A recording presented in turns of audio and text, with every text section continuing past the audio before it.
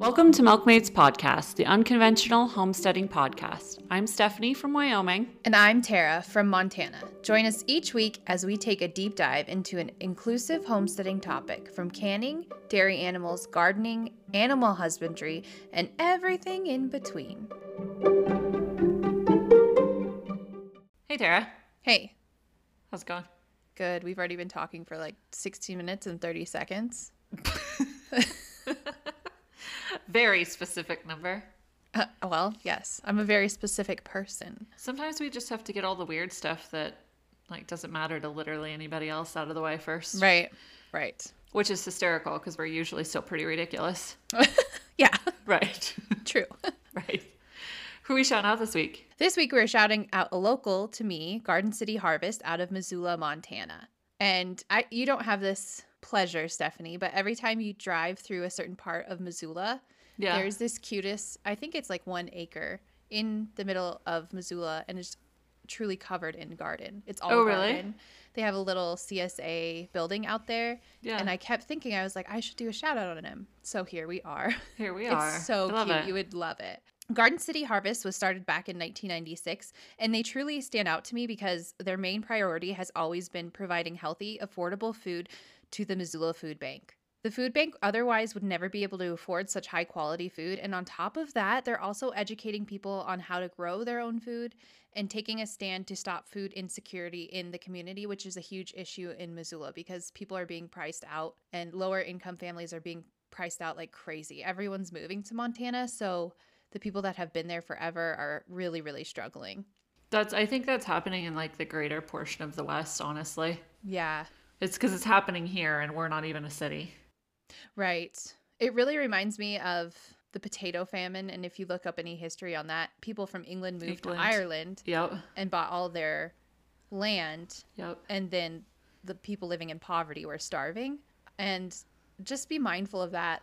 Thinking of that really made me think of history repeating itself in Missoula. But luckily we have Garden City Harvest for this. Garden City Harvest has a thriving farm-to-school program as well that is encouraging children from kindergarten age to become involved in gardening. At-risk teens are also encouraged to become involved in the farm setting, providing them with experiences necessary for entering jobs. Instead of going to jail for minor charges, youth are encouraged to work in the community. And a judge was listening to the radio and he heard that this community garden was looking for workers, and he had this idea to put these at-risk youth into this environment and get them working outside.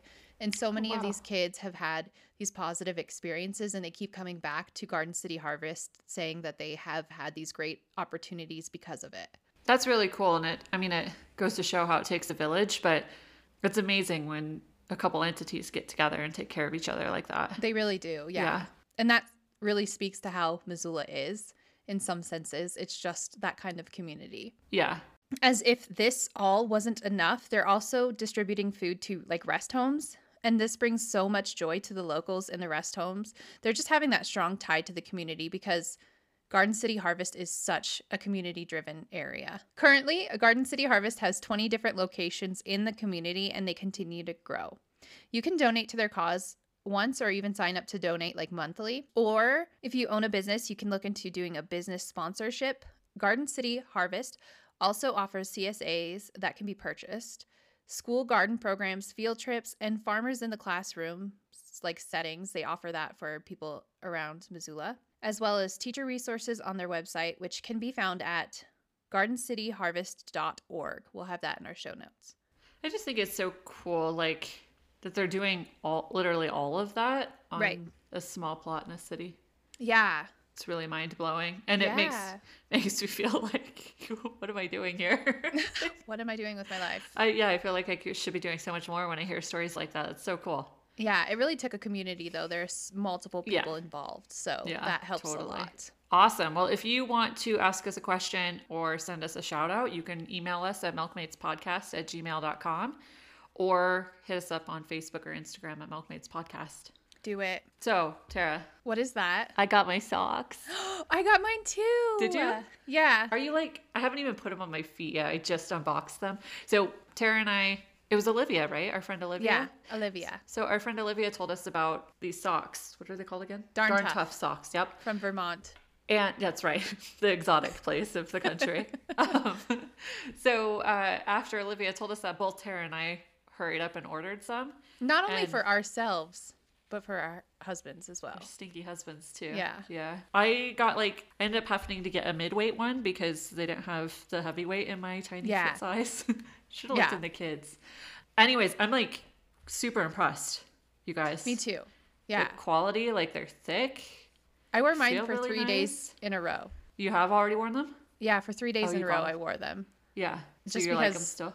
Yeah. I'm going to wash them and then keep trying them. But they were so comfortable. Usually socks, after the first day, I can't even wear them. But these ones I was able. I know that sounds gross, but they're wool. No, they're wool. Yeah. No, I'm super impressed with them. So anyways. Yeah, if you want to join our, what is this, a test? Competition. We decided it's a competition. Right. Who can keep their socks longest. Yes. So I'm just like trying to wear them as much as I can to see if anything happens, but so far no holes. Well, you're 3 days ahead of me. Yeah. I just got mine. So it's really not a scientific experiment, again, because you're behind. This is... If we could sum up our podcast, not really a scientific experiment because Steph's behind. We should have called the podcast that. Can you imagine the abbreviation? I love it. Oh, yeah. Oh, my gosh. So one bit of podcast business I'm going to mention. I had said last time, because Steph is behind, the show notes are never done before the show is done.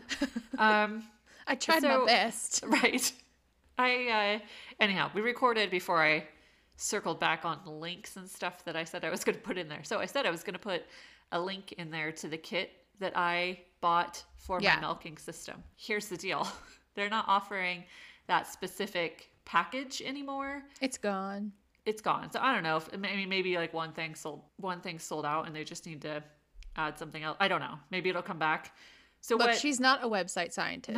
No, nor am I in charge of Hamby Dairy. Like, this is not my right. I don't know why I feel like I need to figure this out. How dare you let these people down? So I just included, I sent it to Tara, and Tara included the links to the best of my abilities as far as like the components of what was in that original kit that I own, right? So if you're like really stuck on, you want the same exact thing that I have, I would give them a call, Hamby Dairy, because they're like super cool over there and will really set you up and work with you. So yeah. Other quick brief note about Hamby: whenever you're shipping and you're looking at the LTD shipping, like what's it called? Light duty trucking. I don't know what it's called. Not UPS. I like that you understand that. I don't understand. I have no idea what you're talking about. You're just staring at me. If like something has to come on a pallet, how about that? If something has to come on a pallet. The pallet truck. Yeah, but there's like an abbreviation for LTD, I think it is. Right. What does it stand for? Light duty, obviously. No. Why does anybody care? I don't know. See, we should have talked for longer because the silliness is still here. Don't trust the website. And they have a note about that on their website too. Don't trust the website as far as the shipping estimate, because the website can only do what it can do based on weights, and it almost always estimates fairly significantly high. So if you have to get something on a pallet, if you're looking at ordering a milk machine, call them and they will calculate the shipping there for you, and it's probably less. So I guess don't look at the shipping and be like, oh my gosh, that's terrible, and then never address it again. Oh, yeah. So yeah, that's a good note. Yeah. Anyways, what has been going on your farm this week? Dixie should be in, if she didn't take, she should be in heat Sunday, and the pigs are bred. You confirm that? Yeah, they didn't come back into heat, so they're bred. And it's really funny when you have a boar, because then after that, all they do is sleep all day, all night, get up to eat. Boars have it made. They really have the best life. Yeah. They don't understand that they're living their best life. Just lay around. Right. Show up once a year. Right. Lay around some more. And then my little one, he goes to preschool twice a week. So every day that he's gone, I've been making soap, because it's not something you can like do with a child under his lie. That whole lie thing is kind of, It's not dangerous when it's by yourself, unless you're Stephanie. It's more of that you don't want anything to happen, and kids can always be in your business. So when he's gone, I've been making soap, and that's been going really good. Yeah, you've been killing it. Yeah, I've been making a lot. I think I have like 100 bars now. So awesome. Soap for days. Soap for days. What about you? You know what? I don't really even honestly know, because my life has been a personal train wreck, pretty much. Right. I'm not going to go into it. Tara already knows the story, but I'm not going to cry in front of all you people. But we lost our dog fairly unexpectedly on Monday, and like had to put him down. So yeah. Anyhow, that was a couple days lead up, and then I've kind of just been a pregnant, hormonal, crying mess since then. Right. Yeah. It's been not fun. So the farm stuff has kind of gotten pushed to the side on account of that. We have had one round of escaped pigs we had to address. Durocs. Don't get Durocs. The literal worst. This specific area that I have the pigs in right now has held so many pigs for several seasons. Right. Without issue. You know, the only pigs to break my A-frame houses were mixed with Duroc as well. Were they really? Well, they were Idaho pasture pigs, and it's just a mixture of Cooney Coon, Duroc, and Berkshire. And that Duroc part just like sticks out in whatever you breed. They're horrible. It's just all Duroc. Yeah, because Nancy, the mom pig, she's a Berkshire, and she was like the sweetest, kindest, gentlest pig ever. Yeah. And we raised her genetics for 2 years. Never had an issue. Right. Yeah. Anyways, they're terrible. They're terrible Durocs are, yeah. They're wild. They're destructive. So they just don't care. No. At the same time, like everything's really muddy right now. We've just gotten so much rain, and it's about to the point in the year where I'm like, okay, just get to -20 and stay there, because it's a lot easier when the mud is frozen. Exactly. And you know, you don't want the cold, but you get so tired of the mud. So with that being said, the fence wasn't constructed all too well, on account of the fact that, you know, pigs can undermine things when it's muddy. So anyhow, luckily Brian was home for that too, because I would have been pregnant and sat on the porch and been like, I guess fence them out, people. Not my problem. Crying over my dog, watching the pigs run and destroy people's property. Would have been horrible. I know. I told you that they're just like wild Wyoming pigs now. Yeah, not my problem. No. They're all the boys are castrated, so they couldn't cause too much problems. No. Yeah, they couldn't breed. That's really all you need is... There'd be an end point to the wild Wyoming pigs. Right.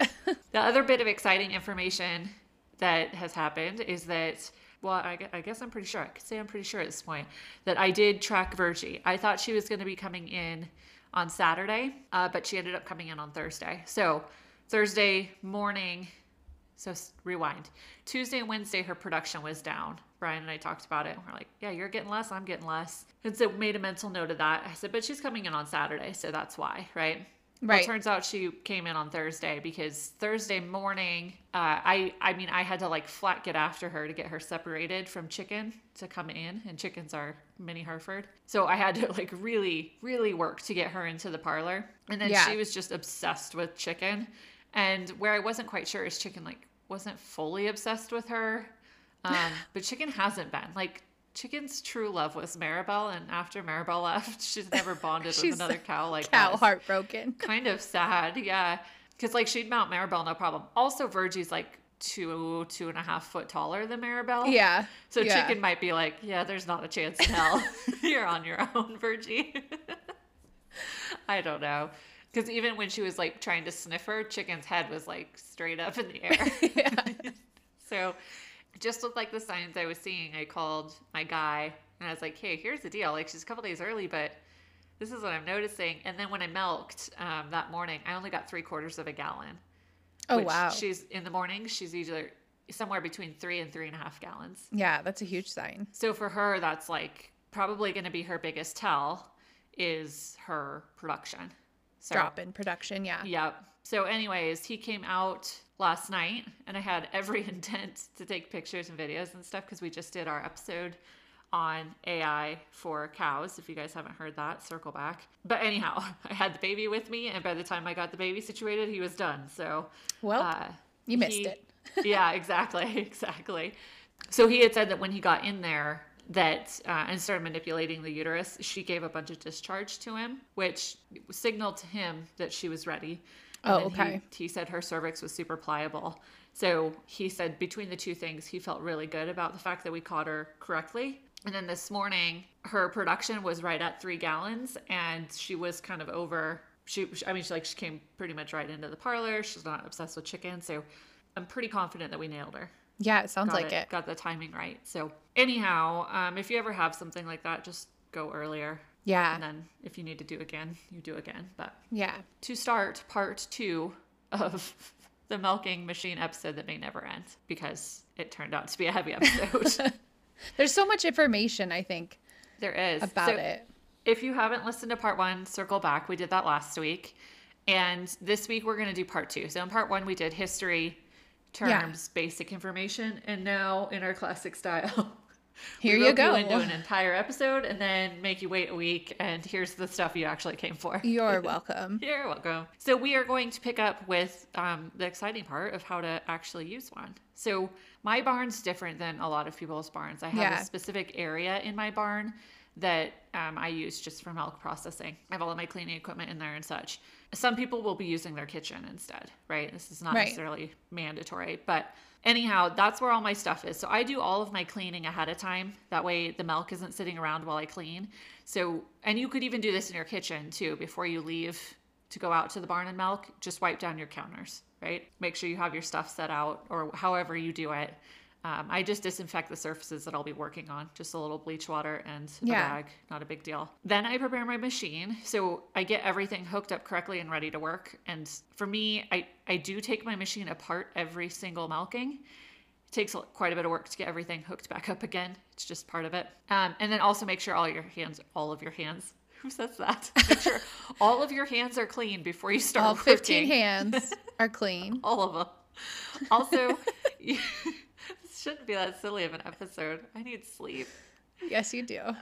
So when you're hooking stuff up, you also want to be inspecting for any standing water anywhere.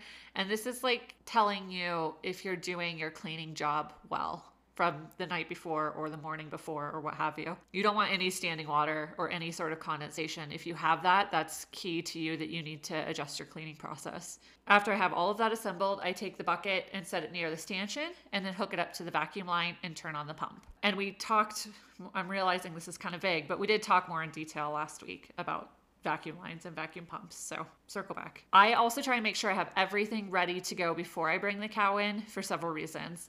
When you do bring her in, she's going to be ready to go, right? So once you get them on a routine, they're going to start letting down their milk as soon as they realize that this is their routine. Yeah. So you want to have all of your feed ready, your buckets, whatever you're going to have there in place and ready to go. And then do you want to talk about teat prep? Yeah, sure. So for teat prep, this is pretty much the same if you're hand milking or machine milking. So you can circle back and listen to our milking, like our how-to episodes. It's a 2-part. And then you want to make sure everything is super, super clean. That includes your hands, all of them. All hands are clean. Yes, start by cleaning your hands. Stephanie washes her hands before the cow comes in. And like my area is separate. I can't just wash my hands out there, but I do bring soapy water out, so I'll just make sure that my hands are washed in the soapy water, and then I also use hand sanitizer as well. Stephanie has teat wipes that she uses because they're a little bit more ideal than soap and water. The contamination risk with water entering the orifice is a thing if you are using washcloths and hot soapy water. Yeah, I did that for years though. Yeah. And I know you still do that. I do. I had a scare. I had 2 of my goats get just a generalized staph infection, not the bad one. And so I like kind of panicked and changed literally everything back to by the book is how I got back on teat wipes. Yeah. Anyhow, it's like just ever so slightly a better method, but it does cost a lot more money, and it's something else to order and have on hand. And yeah, you just need to decide. I'm not going to fully say that soap and water sucks because it doesn't. Just decide what you're comfortable with. Right. It's been working really well for us, so I'm just going to stick with that. And Stephanie uses a new wipe for each teat so she doesn't cross-contaminate. And if you are having issues, this is even more of a big, like, do this because you want to make sure that the teat that's contaminated isn't contaminating other teats. It's a whole thing. Again, listen to our other episode on how I do it with a washcloth. If you're using soap and water, like I barely use any water in the washcloth, so it's not super wet. You don't want it sopping wet. And then you need to just take extra care that the teats are 100% dry. And it's not necessary with the wet wipes because they're not really, really wet. Teat dip and pre-dip. Make sure to do each teat all the way up to the udder so you get the full disinfection with everywhere that the inflation might come in contact with it. And it's pretty easy on your cow because her teats are so short. Yeah, they've gotten a little bit bigger since she came into milk. But when she was just bred, or like even those first few days, her teats were like half an inch long. Seriously. What in the world? They've gotten a little bit better now. Yeah. When a cow's milk comes in at first, like it's really hard to milk them because their teats are so like shortened because their bag is so full. So it's all that edema. Yeah. Yeah. You want to make sure to wait the recommended time for wiping it off. And that just, it says on your bottle, it's usually around 15 to 60 seconds. Each bottle says it on the side. Just make sure you look and see. Even if you order a new one, you want to make sure. Yeah, because sometimes those things change. And when you wipe it off, use a new towel for each teat. I don't do that. I just use one washcloth and then I use a new corner for each time. You can also do that if you're milking with a machine. Make sure it's good and dry. And you can use paper towels and watch your towel isn't touching like the dirty areas or the hair. Yeah, just watch that you're not making contact with any sort of contaminated space. You're going to strip the foremilk with clean hands and take 3 or so squirts out of each teat and ideally into a strip cup to examine it. And stripping allows for inspection of the milk and also signals the cow to let down her milk. I don't have like an actual strip cup. I just use a little stainless steel bucket. That's fine too. I honestly only do the strip cup like once a week. Yeah. I usually just squirt it into my drain.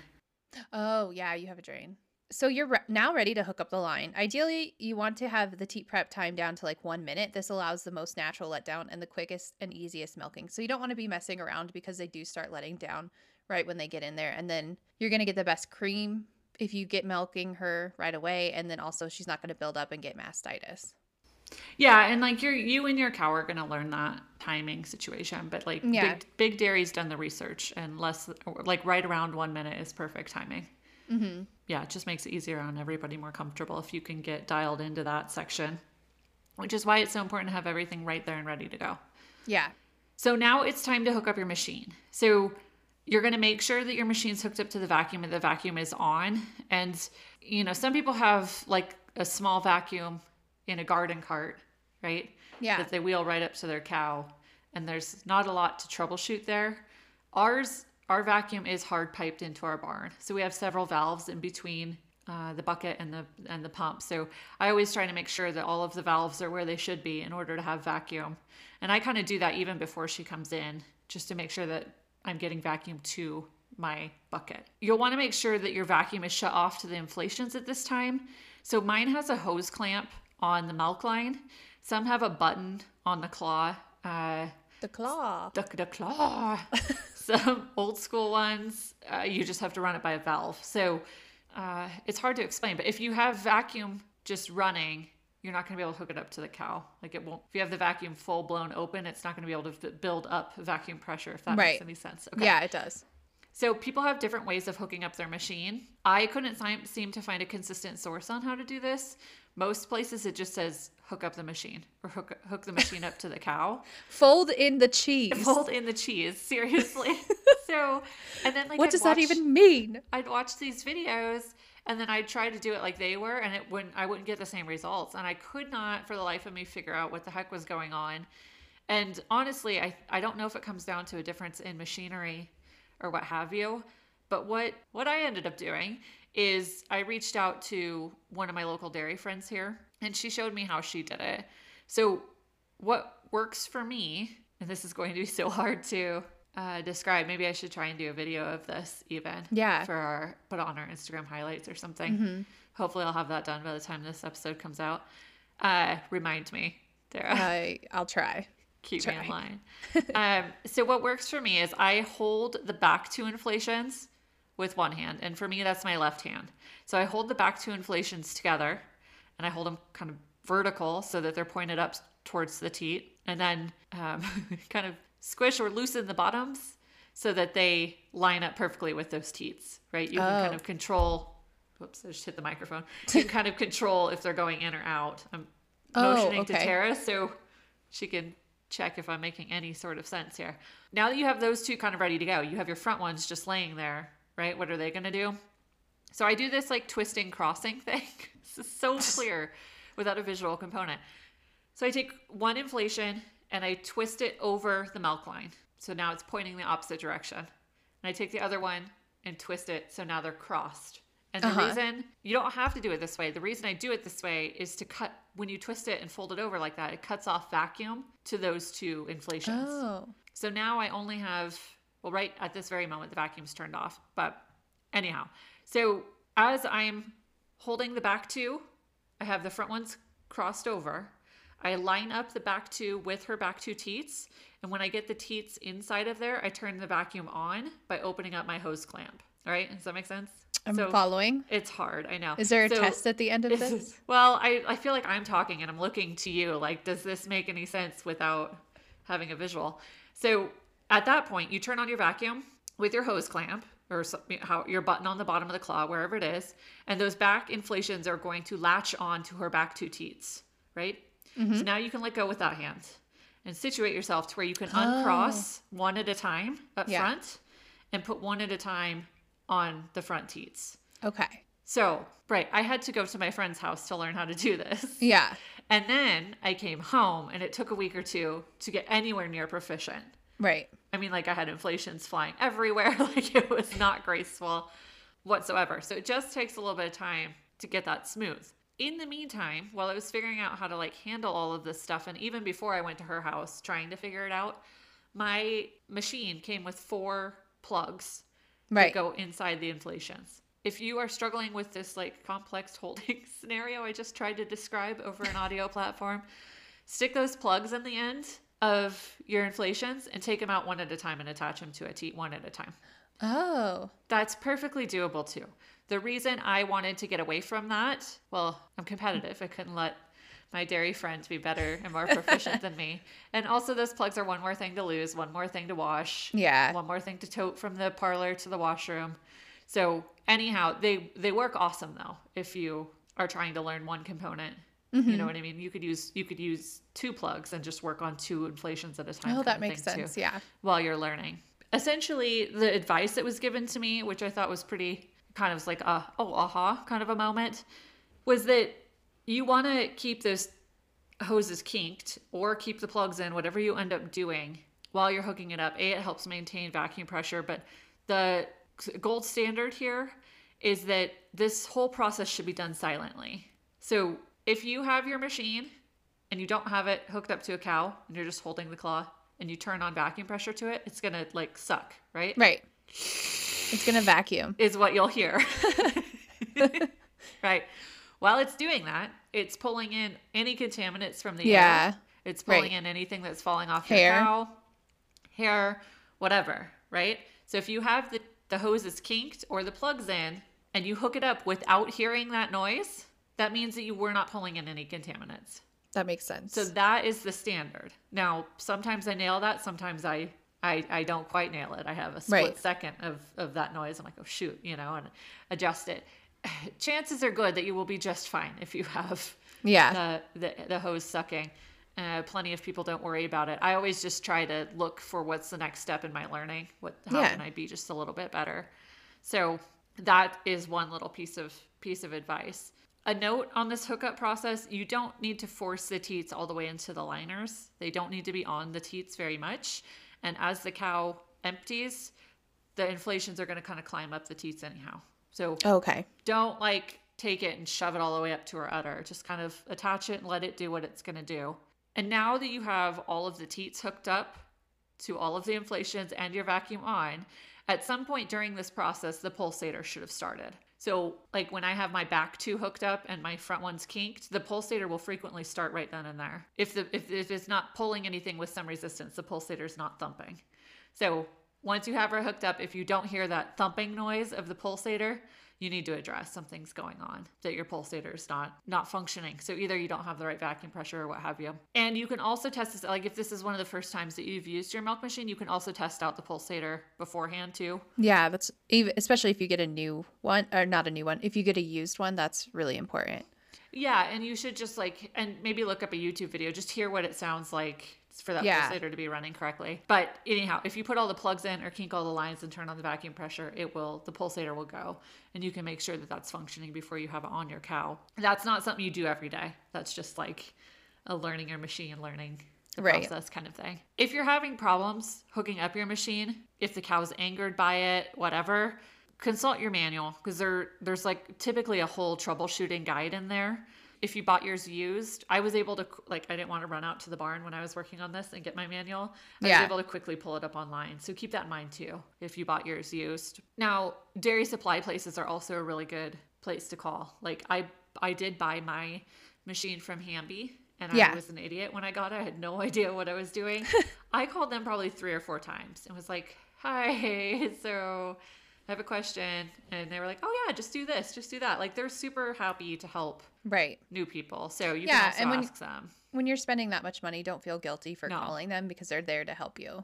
No, I could have got a cheap one from Amazon, but I did it that way so that I would have that resource. So I'm entitled to that. Yeah, you're entitled to that if you buy from them. So anyhow, and then, I mean, ultimately we aren't experts, but we'd be happy to help get you answers too. So if you're having any problems, the claw's falling off mid-milking, your cow keeps kicking it, whatever, don't call us, I guess. Reach out to us.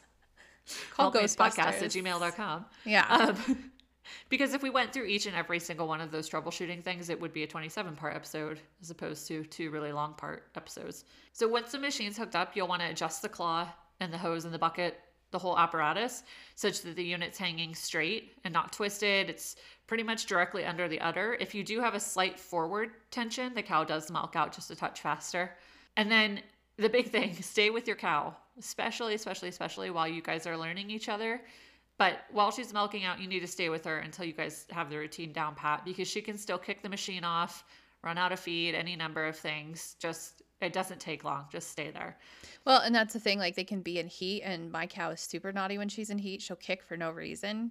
Yeah. So you might not know that your cow's in heat, and then you walk off to go do something, and she kicks the whole machine off, and it's not cheap. So no, it's not cheap. And then now the inflations are on the ground, and you have a half milked out cow, so you have to figure out how to get the inflations clean enough that you trust to hook them back up again. Right. Hope she doesn't poop. Exactly. The whole 9 yards.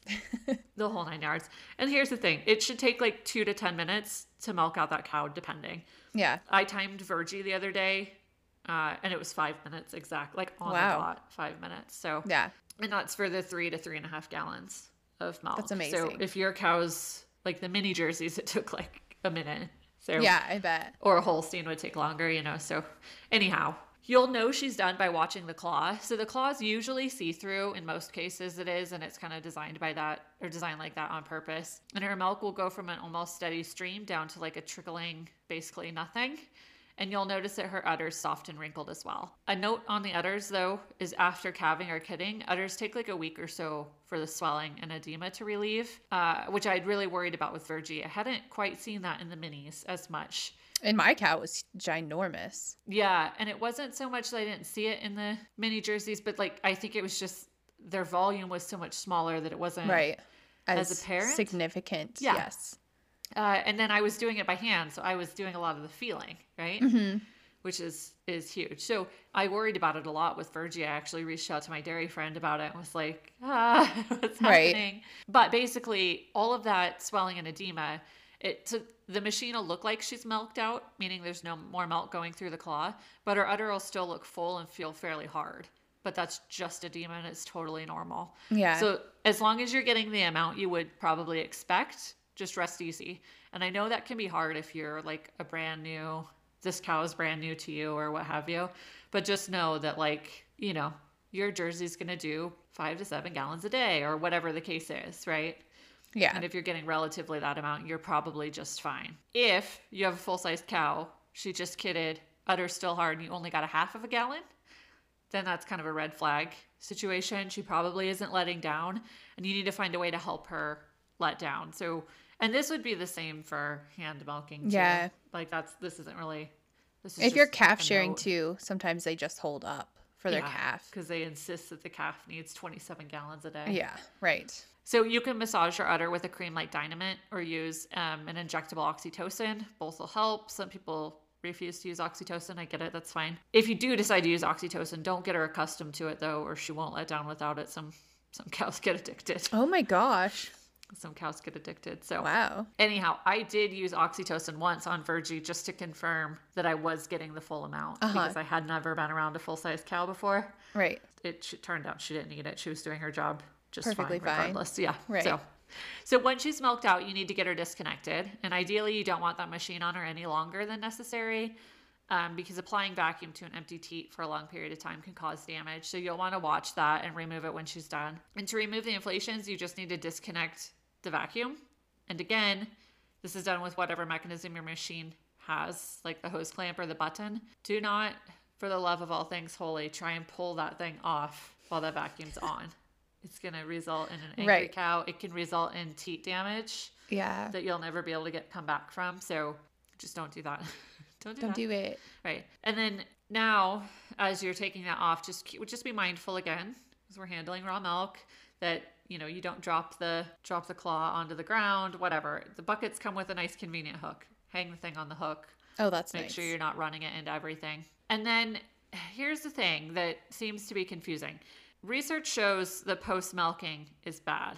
And post-milking is when you remove the machine and use your hands to hand and milk out anything else that's left behind. Oh, interesting. This made my skin crawl when I first read this information. Because I'm like, well, if there's milk in there, it needs to come out, right? Very panicked about it. Apparently, the more you do that, well, first off, after you've machined milked, everything's been sterilized, and then you put your hands on there. It's another way to introduce bacteria you don't want on open orifices, right? Secondly, it can maybe more importantly, it can teach the animal to hold up milk until the machine comes off. She knows she doesn't have to let it all down because you'll hand milk her later. Yeah. Kind of thing. All of the recommendations I can find is to avoid that.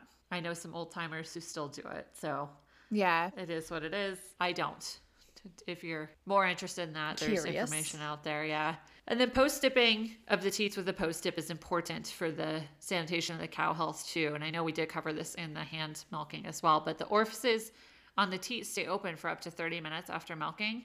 And that means that all it would take would be for her to step in poop and kick it up onto her teat, and that sends bacteria into her udder to cause mastitis. So while those orifices are open, you have to be really careful. So 2 things you can do to ensure safety after milking is to do a post-dip and feed. So the post-dip stays on the teat for a while and provides a coating barrier to prevent contaminants from coming in. And then feeding her will encourage her to stand up. Stay standing while that orifice closes. And then this next bit, milk handling. We've covered this before. And if you're first listening to the milking machine one and are new to milking, even if you never plan to hand milk, go listen to that one or the raw milk handling episode because there's a lot more to cover. I was going to leave this out, but recently came across quite a bit of information where it seems like there's some misinformation about milk handling out there. So we're going to cover it again. Yeah, there's actually a lot of misinformation, and you know us, we can't miss an opportunity to talk about it. So milk handling, first off, as we always do, we like to refer to, I can't say her name, Giannaklis. I think it's Giannaklis. Caldwell's book. Yeah. Giannaklis Caldwell's book, The Small Scale Dairy. I have that book. You have that book. It's really good. So good. And sure, the scale might be more than you want to do, but it's a really good place to learn from. Yes. Because it's kind of like the standard, especially for smaller dairies. So yeah, her book is really incredible. You and I have both done a ton of research and a ton of books and a ton of blogs, and hers is like gold standard. Exactly. Yeah. It's like really good for laying out of milk, like where it comes from, what bacteria is possible, and how it works to protect the milk, and all of the science to like back it up, which is so refreshing because it's not just something like, oh, well, my pa did it this way, so I'm going to do it this way. So if you are like us, type A, who needs to have an answer for everything, it's great. Right. So once you have the milk out of the cow, it's a risk. It was never ever meant to be seeing the light of day. So once it's exposed, that's what it is. It's being exposed outside of the udder and outside of a calf's stomach, which it was never meant to do, but humans decided that that's something we were going to do, and we've actually been rocking it for thousands of years. But there are proper steps to make sure it's good. So the milk has now left its sterile environment and has been touched and exposed to several pieces of equipment, especially if you're milking with a machine. There's several things that it has to go through. So the good news is in the machine, it's relatively protected from outside air, and that's really good. With that being said, you need to hustle now. So get your cow moved out quickly and get that milk processed and chilled ASAP. Stephanie takes her bucket directly into, she has a processing area. I have my house, and she washes her hands. It immediately sets up a filter to pour. My filters are on my jars like 99% of the time. Sometimes you just forget. So yeah, you just want to get it processing fast. So if you get that all set up before you come in with your milk, like before you even go outside to milk, that's great. I'm the opposite. I know. I don't know why you do that. Because I don't, and maybe it's just because I'm in a barn, but like there's flies and stuff. I like don't let anything be exposed before I am pouring and capping. Yeah, that's interesting. I have good test results, and what I do is I set the filter up on the jar first. Yeah. That way I'm not taking my time letting it sit there. Right. So there's a trade-off. Yeah. Right. And then two, I'm taking longer to get the milk out of the udder since I'm hand milking, whereas it's really fast. So again, just you need to do what's best for your situation. Right. She takes her jars directly out of the dishwasher because she only has a dishwasher in her barn, and she sets them on the counter, and she leaves the lids loosely on. You love bringing that up. She doesn't actually have a dishwasher in her house. And no. Your circumstance is unique because you can be out in the barn to do this. Yes. It's like literally like, I don't know, 5 steps until you're into your milk processing. Yeah. It's a little different for me. Like 90% of us don't have that. Correct. So you're just going to have to do the best job you can with what you've got. And your kitchen works just fine. It totally does. Yes. You don't need to spend $100,000 for a milk processing room for your family cow. No. She doesn't leave her jars open and exposed to anything that might fall in them. I do. Again, just doing the best. So you want to get your filter disc into the strainer and put it into a jar. These discs are made for milk, and you can order them through a dairy supply company. I just got a notification that mine are out by my mailbox. I get them on Amazon. So I guess we both got milking equipment today. Right. I don't like the washable ones because I have dogs. Like you can't wash something in the washer and then dry it and have it be hairless. So we get the disposable filters. I don't think I even knew about that. I knew about like people using the coffee filter. Yeah. I don't do that either. Some people use like a cheesecloth to filter it. Oh. No, they can't. There's no way to disinfect that, people. Sorry about it. Sorry about it. It's not okay. One more quick note on filters. There's like an option for like an inline filter on a machine, as well as with the milk machines. She doesn't have one, so like we can't be your expert because I hand milk. She doesn't have one. Yeah, so basically like when I called to ask if I needed one, the advice was given to me that like kind of regardless if I have one, most people filter directly before putting it in the jar anyhow. Okay. So I was like, okay, well I won't. Right. I won't get it. Now, obviously that's small scale. If you're doing a bulk tank or something. Yeah, you definitely want to filter. Yeah, you're not listening to this episode anyways. Right. So never set the strainer on anything other than the clean jar, and never set the lid on anything other than a sterilized surface. And I set it lid side up. You just want to be conscious the whole time of what you're doing and try to accomplish in terms of sanitization. So pretend you're like in an operating room with that raw milk. Yeah. And once Stephanie has everything out and ready to go, she disconnects the lid from the bucket and places the lid, hose, claw, and inflations in the sink. And you want to quickly and carefully pour the milk into the jars. Be sure not to hold the bucket, your dirty coat or whatever, over the top of the open jar. Don't sneeze in it. Right. Just like kind of use your brain and again, operating room. Right. And once one jar is poured, she takes the lid for that one, open the lid of the next one, and continue. So now that all the milk is poured, you want to hurry that into your chilling system. So this can look like a lot of things. Ideally, you'd have an ice water bath because science has proven that that's the best way to get something cooled. I don't have that set up. Yeah. I don't either, but we have plans to do that one day. Right. And I don't know if it'll be ice water or just recirculating, or not recirculating, but like a flow of our spring water here is really dang cold all year long, like 33 degrees. And there's a lot of ways you can do that. And there's a lot of ways that people have posted how they do this. I just use a freezer. Yeah. And I have a creek too. Like if worse comes to worse, I guess, I could set it in the creek. Too. Yeah. It's really cold. I mean, I use the freezer too. So yeah, that works just fine. So I do the same thing as Stephanie, chill for 2 hours in the freezer before moving the jars to the fridge. This is what we all do. Like all of the Milkmaids podcast fam, I guess. Yeah. So basically for like the 2 hour thing, that's just what Tara and I have figured out that works for us. Both of us, and I remember you specifically, because I had started a little bit before we connected, but you specifically were sending me a picture every 10 minutes of your thermometer reading the milk temperature. I'm such a nerd. Because you're like, okay, if I put it on this shelf, it does this, but if I put it on that shelf, or what have you. So that's like how you kind of need to figure these things out sometimes, because following my exact thing, as soon as that milk comes out of the cow, it's hitting ambient temperature of 20 degrees most of the time at best. Oh, yeah. Yeah. Right? So whereas if you were in Florida and it's coming out of the cow and hitting a warmer temperature, that's not good. You're going to have to work a little bit harder to get it cool. So you're going to have to test it, but that's what works for us. And you can change the size of your jars too if you're concerned about it, because obviously that's why I don't like gallon jars, because it takes a lot longer to cool them down. And I know people swear by it, and that's fine for them.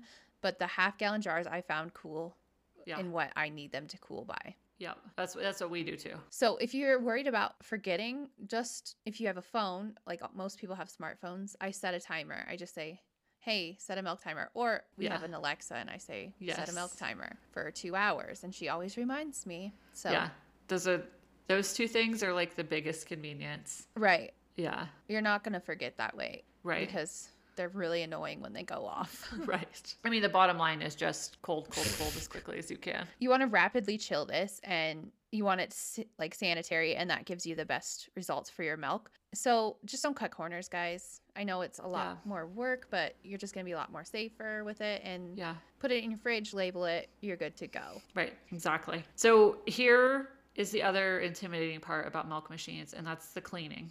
That needs to happen fairly right away. So as soon as the cow's milked, back outside eating breakfast, the milk's been stored, it's time to clean the machine now. Never leave your machine without cleaning it. It's tempting to do because it's a pain in the butt to clean. But once the milk is set up inside of there, it's way harder to get it off. So there seems to be opinions all over the place on this, on the cleaning of the milk machine. Everything from hardly doing anything to it whatsoever to the very intensive version that I do. And I will tell you that because... I'm sorry. Are people not cleaning it? Are they making like a new version of cheese? Oh, totally. Totally. What? Some people just rinse it with water, or some people like use dish soap and water. Be like, it's clean. Which, sometimes you like dig into this stuff and realize how little people know about bacteria and infection and... Fun.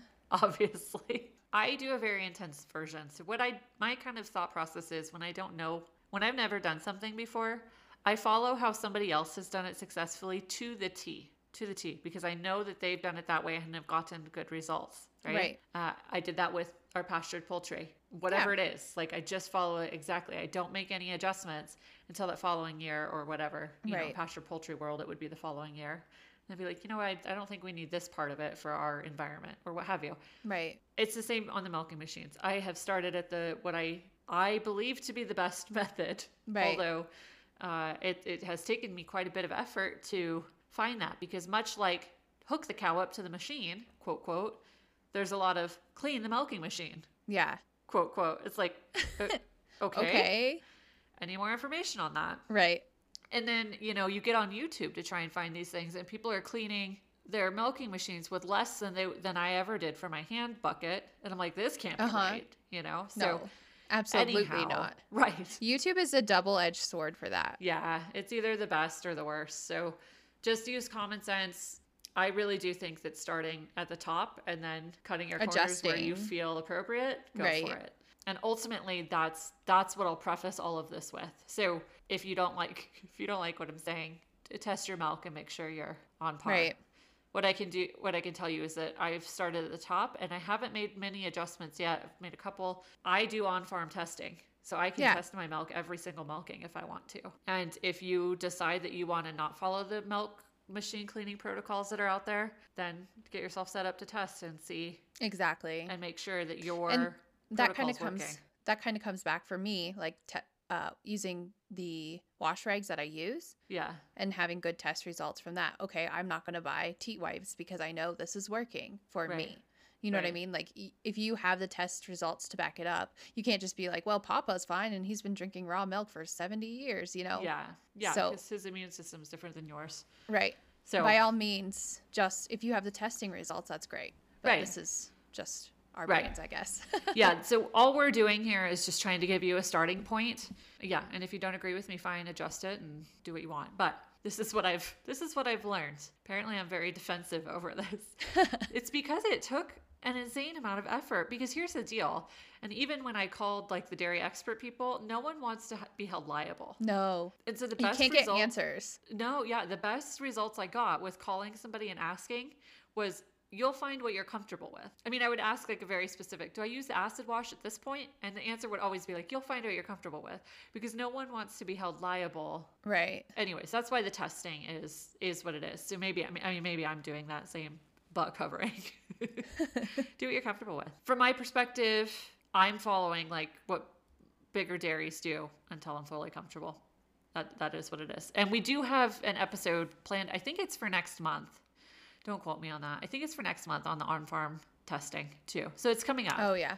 So if you're curious about that, that's something else that I've spent an insane amount of my life researching. So anyhow, you got to hyper focus so you don't cry. Yeah, exactly. Hyper focus so you don't cry. There's no manual on a lot of this stuff. So far, what I can tell you is that the best you're going to get is following good sources like Gianakis Caldwell's book, combining that with what's in your manual for your milk machine, and then ultimately tweaking that based on what you read on the manufacturer label on the products that you have to clean your machine with. Right. I have what's called a clean in place system. And this is a unit that hooks onto the wall. That there is a link for that. It has a hose that runs down into a sink, and then a disc on top that allows the inflations to hook up to it directly. So this unit allows the pulsation to engage, which means in theory that the water will get everywhere that the milk got. It's almost like hooking it up to a pretend cow. A washing cow. A washing cow. So I should call her the washing cow. I fully understand if you're doing this in your kitchen, how inconvenient it would be to have a milk in place system mounted somewhere in your kitchen. Right. There's other ways to do it. You can put the inflations just straight into a vessel of water to accomplish similar things. Your pulsator's not going to work in the same fashion that it does in the clean in place unit. Mm-hmm. So anyhow, just know they exist. They're really convenient and nice if you have somewhere like a mudroom. A lot of people have a mudroom. That's a great place to do that. The nice thing about the clean in place too is that the water's regulated through a little hole in the bottom of the hose that allows the correct amount of water to go through to ensure you get appropriate contact time. So here's the other pedestal that I can kind of get on. Contact time is what kills bacteria, not the chemical. The contact time, I mean, the chemical does, but if you're using the chemical without the contact time, forget it. Right. It doesn't matter. It's a waste of product. Right. So you have to pair those two things, the chemical and long enough contact time to get the results you're after. So again, what a lot of people don't know, even your jug of bleach, right? I know a lot of people, myself included, use like a bleach spray on your counters. If you don't let that sit for 2 minutes, it's not working. Right. It's not disinfecting a damn thing. Yeah. Anyways, but that's right there on the bleach container. And contact time will be on each and every dairy cleaning product chemical that you get your hands on. Like my detergent is 10 minutes. My acid's interesting. 2 minutes. Yeah. So just look those up because, somebody else might say, well, you need to run that for 4 minutes, but they might have a different chemical than you or what have you. And a lot of places will say, like, use your dairy detergent. Well, like, what the heck? What kind of brand? What am I looking for? Like, it's not a very easy thing to look up, surprisingly. It's not like you can just go to your store and be like, hey, no. I need some dairy detergent. Well, yeah, not around here anyways. There are some places that you can go to. Some places in the country, like supply or chain stores, farming chain stores will have dairy cleaning. I learned that. That made me really mad because we have... Right. None. We have chain stores here, farming chain stores, and don't have the stuff. Right. So for me, my first step is to hook the inflations up to the clean in place machine and make sure that the lid's back on the bucket's hooked up to the vacuum, and the pump is turned on. So we do have a shutoff valve for the vacuum line right next to the clean in place system, and that's how we control the on and off. A hose clamp right there works too on that vacuum hose. If you can't do either one of those, you can really just unplug and plug in the vacuum pump too.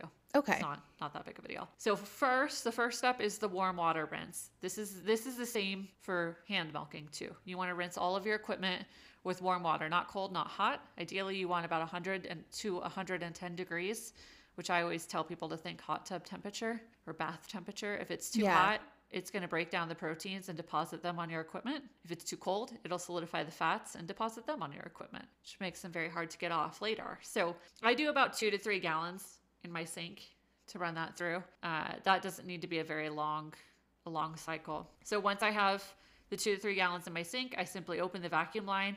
The water runs straight up through the clean in place, out the inflations, down the milk hose, and into the bucket. And then I let all of that water run through the machine into the bucket. Then I turn off the vacuum pressure. Empty the bucket now. This is super important. Do not forget to do that step, emptying of said bucket. If you forget to empty the bucket, because it's a solid unit, right? And it's kind of easy to do, surprisingly. If you forget to empty it and run the next step through, you can fill that bucket to the top plus some, in which case the plus some water goes straight into the vacuum pump. Oh, you no. burn it up and you're done. And I think I have a relatively small vacuum pump because I don't have many cows. And I think mine was like $1,200 or something. Yeah, it's not cheap. So the vacuum pump's the expensive part. Be careful with it. Empty your bucket. It is easier to forget than you think. So once the bucket is empty, reassemble everything and rinse out the sink. So now you're going to do your hot water detergent wash. And you need this water to be as hot of water as you can get. Ideally, no less than 140 degrees. And that obviously could be tested if you know what it could be tested with a thermometer, or if you know what your hot water heater is capable of doing, that helps too. And you're going to use a chlorine dairy detergent for this step. And this is where I say, that's what everybody will tell you. I use a product called Duofan, and it's worked well for me. You could find different things online that could work well for you too. So if you do have a clean in place unit though, you'll want to make sure you're using a product made for that. So in the clean in place system, you want a low foaming wash, which a lot of the products will say like Duofan, clean in place, low foaming chlorine detergent or whatever, right? Yeah. If you're not using a clean in place unit, that's fine too. And how much of this you use is going to depend on the amount of water you choose to use, the product you use, and the hardness of your water, if you can believe that. So we have super hard water here. I'll touch on a little bit more in just a bit, but we just end up kind of using the higher end of the amounts that the Duofan recommends. Yeah. So this is a step where I go a bit off the rails. So the clean in place system, I have the directions come with it. And I believe that calls for 4 gallons of water. However, if you read the directions on the detergent, it calls for 10 minutes of runtime. And the 4 gallons weren't giving me the 10 minutes of runtime or contact time, right? Like I was talking about. So I upped my routine to do 4 gallons through it 2 times in a row. And why not just fill the sink up with 8 gallons and run that? Because it'll overflow my bucket and flood the pump. So that's why I'll do 4 gallons through it, take the lid off, dump that same 4 gallons back into the sink and run it again. Yeah. I don't fill my sink up, get more detergent, because that just seems wasteful to me. Oh, so you're not using much, because it doesn't matter. Like, you just need the contact time. You don't need... Yeah, and at that point, the bucket's already rinsed, right? Yeah. So it's relatively clean in air quotes. Yeah. So this running it a second time may not be entirely necessary. I know plenty of people who would look at my 8 gallons and be like, that's insanity. But I can't bring myself to break what the manufacturer is recommending for contact time. Again, because if you don't have contact time, it's not working. It's not working. So at some point when my life settles down, I may play with that and just run tests and see what's happening. Yeah. See if I can get by with 4 or what have you. But for now, I'm going to follow the manufacturer's directions. So after running the detergent, again, remember to empty the bucket. And now you're going to do the acid rinse. So this step seems to be optional too. However, I do it after each and every milking. Some people only run it periodically, once a week or so, to knock down the milkstone buildup. But between the hardness of our water, which is insane, because that's the other thing that acid helps with, is keep that buildup down. Yeah. Is hard water. So between the hard water and just my general newness to a machine, I run it after each and every milking. And I know of several dairymen who do the same exact thing, and they have been for years, and that's just how they do it. So far, my test results have proven that that's plenty effective. And to do that, I fill the sink with 2 to 3 gallons of warm water. Temp on the acid wash isn't nearly as critical. Not for the product I use anyways. So for my product, I use something called Citrafos, and it's just a liquid detergent that comes in a gallon, or a liquid acid that comes in a gallon jug. And I want to say it's like an ounce for every 8 gallons or something, whatever it says on the jug. I've calculated that out, diluted it. So it really just works out to be like a small splash. Don't follow my recommendations on that. Read your packaging and figure out how much to do. So once I've ran that through the machine, then I dump that all back into a plugged sink. And this is the step where I scrub my bucket out. And my machine came with a great long handled brush for this purpose. It's not necessarily a dairy product, but it works great. Yeah. So then rinse the sink, reassemble the bucket, and now it's time for the sanitation rinse. I do the sanitation rinse now. Some people will do this like 15 minutes before milking. I've seen that pretty commonly. Oh, yeah. What doesn't quite make sense in my head on that 15 minutes before milking is that the entire inside of the machine is going to be wet then. And wet specifically with like bleach water. Right. And you're going to put your milk in with the bleach water. I can't make it make sense in my head. Right. So I do the approach of sanitizing at the very last step of my cleaning process. You know, I don't have any scientific proof to say other than my test results, but you can do that either way, I guess. So I use 2 to 3 gallons of water. The temp isn't critical, and just a tiny splash of bleach. It needs to be the Clorox brand because they have I forget what the chemical is in it, but a lot of the off-brands don't. So keep in mind there if you do want to save a little bit of money somewhere. So I run that through the machine and then dump that into a plugged sink as well. And this is the point where I take like the entire machine apart. So the bucket's done. I tip that upside down and hang it on a hook that came with my bucket. So if nice. you don't have that, you can use a dish drying rack or something. Wherever you set this thing, it needs to have airflow and it needs to be disinfectable. Sanitizable? Yeah, that works. Okay. Washable? That's better. Washable? Cleanable? I don't know. Just don't set it on the floor. Don't set it in your bathroom. Poop particles. I do use a paper towel to dry the outside of the bucket. Never dry the inside. I'd never stick my hand or anything else inside that bucket after it's had the sanitation. Yeah. Rinse through it. And it should dry overnight. Just let it air dry. Yeah. Yep. In my building, I never let it freeze because I have water running through there. Yeah. But by never let it freeze, I mean I'll keep it at 35 degrees. Yeah. And it seems to dry fine. But that's where when you're assembling, you're making note of that. So if you still have water in your bucket, turn up the heat a little bit or, you know what I mean, alter whatever it is you need to do. So now now back to the sink. You still have your bleach water in the sink. I completely take my machine apart. I submerge it in water, scrub the outside, and then set it aside to dry. I ended up doing it this way because I could not, for the life of me, get it to air dry completely in between milkings. I tried literally everything. And if we know anything at all about bacteria, water grows loves it. Yeah. Grows it. And I don't care if it's bleach water or not, it's going to grow it. So standing water is the enemy. So whatever you end up doing, most people, here's the thing. I've asked the company about it. I've asked Facebook groups about it. I cannot for the life of me get an answer as to why my particular unit will not dry out without disconnecting everything.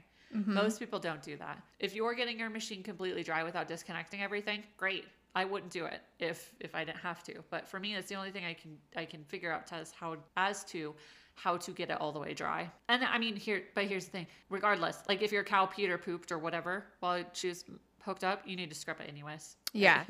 Just clean it anyhow. But I take the milk hose off of the claw, scrub it, make sure it gets full contact of the bleach water, and then hang it over the Clean-A-Place just because it creates a nice loop to where it can drain out. I just did recently learn that grip clamps are a thing. Oh. Right. It's like those clamps you'll see in people's garage that hold their rake. Yeah. Yeah. And you didn't know about that? Hoses. Oh, that's genius. It never crossed my mind to use then it would be all completely straight down. I know.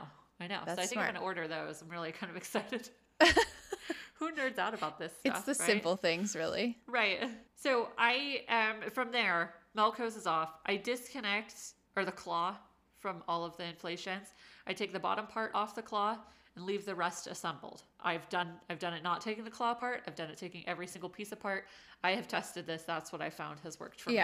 It's really, it's insanity. And then I take the inflations off the Clean-A-Place, take the inflations out of the inflation shell. I was finding that there was water hanging out inside of the inflation shell that wasn't getting drained out. And then I also scrubbed the lid and the gasket. I have a drying rack. It's just a dishwash, for your kitchen. Yeah. Dish holder. Words. One of those wire racks that holds your dishes. Yeah. Dish drying rack. That's probably what That's what the name is. There you go. Yeah, we got there. And so I put that in my sink and just set everything to dry in there. And it took me a time or two to orient how everything went in there so that it drains out appropriately. You can figure that out for your equipment in particular. one note on the storing and drying. Air drying really is the best, because if you were to take a paper towel or a washcloth and start hand drying, you're introducing whatever bacteria is on those mediums, right? Right. And then secondly, please pay attention to where you're storing your stuff. When I was hand milking, and I'm still neurotic about it, as we talked about earlier about storing my stuff in the dishwasher, I would run the dishwasher and not open it again until I milked. Yeah. And that's just what I did. Again, that's probably slightly above the gold standard, but that's what I did. It gave me a serious twitch when I realized that I didn't have a capability to store my machine stuff in something that closed of a container. Yeah. I had to store it in the outside, simply because the stuff, it doesn't fit in there. Like, that's not going to work. Do the next step better. Just find somewhere where it will not be disturbed. No drafts, no dust kicking out, no one hitting it with their coats when they go out the door, not near your pets, not near your farm boots. Just do the best you can. Look around, be observant, make a call. A closet is a fantastic place. Yeah. Or a big cupboard. I put my milking bucket in the cupboard and the strainer. So yeah, if you have somewhere like that that's getting enough airflow but is like closed off from the rest of the world, right, that's fantastic. The last part of my cleaning routine is that I still do my strainer and jars in the dishwasher. Just gives me a peace of mind that everything's sanitized and they can stay, again, extra safe in the dishwasher until needed. So frequently after my milking routine, I try to get the parlor swept up and then some more surfaces wiped down. Ideally, this would be done every single day, but the pregnant version of me doesn't have the energy to do that every single day. No, it's hard. Yeah, but my test results are still holding. You want to keep a clean facility, but you don't want to be sweeping like right before you're milking, because then all the particles are whipped up into the air and then they're sucking into your machine. So whenever you do clean your parlor or your milking facility, whatever that may look like, wherever you milk your cow is your parlor, for the record. Like, I know I say that word all the time, and I do have more of a facility than a lot of people have, definitely more than I need, but there is some less frequent maintenance stuff that you need to do to a machine as well. And as I said earlier, you need to decide what you're comfortable with as far as your routine goes. For us, we do the acid rinse every single time. Some decide to do that weekly. Also, I break down my machine every single time. Again, some people decide to do that weekly. Since we do both of those every single time, we do a big clean once a month, and we just like schedule it to be the first weekend of the month. So we're doing that this weekend. Okay. Like tomorrow. This routine includes, and we usually lay the baby down for a nap, and we both go out there and just do a big old bust it on it. That's nice. So we do a really super thorough clean on the parlor, which is always nice to have things just cleaned up. And then Brian goes through the vacuum lines, and anybody can do this. This isn't necessarily a strength thing or anything, but he essentially flushes the vacuum lines with bleach water. And we have a submergible pump that he uses to fill the lines with water and then exhausts the valves one at a time so that fresh, good bleach water is sanitizing and getting all of the way through. Yeah. He lets the bleach water sit in there for a certain amount of time, longer than the 2 minutes that's required on the bleach label, right? And that just disinfects. So our particular vacuum has a drum underneath the vacuum pump, and he opens that up and wipes all of that down too. Not all vacuums have that. One more note on the vacuum pump here. So we have the Nupos oilless pump. If your pump has oil that needs changed, figure out when that needs done and get that on your scheduled plan too. Yeah. Because I can't speak on that, but I know that is part of the maintenance. And then while he's doing that, I do a complete unit scrub down. So I have brushes designed for every step of the cleaning process. And I highly recommend the long-handled brush, like I said. I have a short-handled brush for the lid and outer parts. I have a smaller brush for the inside of the claw. It's actually a calf bottle brush. Yeah, it just so happens to fit in there just perfectly. Yeah. I have a special inflation brush. It's actually kind of the coolest thing. It fits in there exactly in the inflations, and then it like rotates around. And then the coolest of all is the hose cleaning brush. It's like a brush that's attached to a big cable. Yeah. So you feed the cable through and then pull the hose through. I've seen it before. Yeah. Once a month, I break down every single part of that machine and scrub it in both the detergent acid and bleach water. Yeah. I kind of scrub them at all of the steps. That way I know everything's been touched. And then I do the hoses too with the bleach water and then pull everything through. So what I can tell you is that I was following the milk bucket daily cleaning routine. Yeah. On par. And we ended up having coliforms hanging out in our system somewhere. It was when Penelope first freshened. I couldn't figure out what was going on. I was not set up to test in farm. So I was sending all of my tests, which take months, honestly, by the time that you deal with all the shipping errors and, okay, well, that came back good, so test this, or that came back bad, okay, so test that, right? Right. What ended up being was that we ended up taking everything apart and scrubbed it. We tested directly from the cow, couldn't figure it out. So we, at the time, didn't know that flushing your vacuum lines is super important. Don't forget that step. Don't skip it, because apparently coliforms have a habit of hanging out in there. That's interesting. So, it's hard to tell exactly where it came from because we have such long vacuum lines. It could be challenging to figure that out exactly. But I mean, even finding the water in between the inflation and the inflation shell, right? Yeah. Like that's part of the vacuum system. It could have been in there. Yeah. It could have been in the hose that hooks to the bucket. It could have been on that corner of the vacuum pump line. It could have really been anywhere, but it just goes to show that it's important to do that. So test though, right? Test, and make sure, because you can't know if you have everything right without that. So, and then test frequently to make sure that your cleaning standards are holding up. So I know that was like a super nerdy, in-depth, not so fun episode, but I would have killed to have an episode when I was trying to figure all this stuff out. So if you are looking at getting a milk bucket or whatever, have any more specific questions? Some of that I glazed over quickly on account of the fact that we're like an hour and a half in already on part 2, mind you. Please don't hesitate to reach out. I'm going to do my part. We're breaking down and processing the rest of that calf. Yeah. So we're doing all of the cuts and all of that. I assume that's going to take me most of the weekend on account of the fact that we're newbies. But come Monday, I'll start getting information together. And then when this episode comes out, hopefully we have a highlight on Instagram of some of the parts and that would pieces. be super fun that would be to nice. Put it to a video. Like it makes more sense that way. Yeah, because it's so hard to explain all this stuff. So anyhow, if you were confused by any of that, please head over to our Instagram. Look under the highlights. We'll have something there about milking machines and find some information there. So until next time, happy milking. Bye. Bye.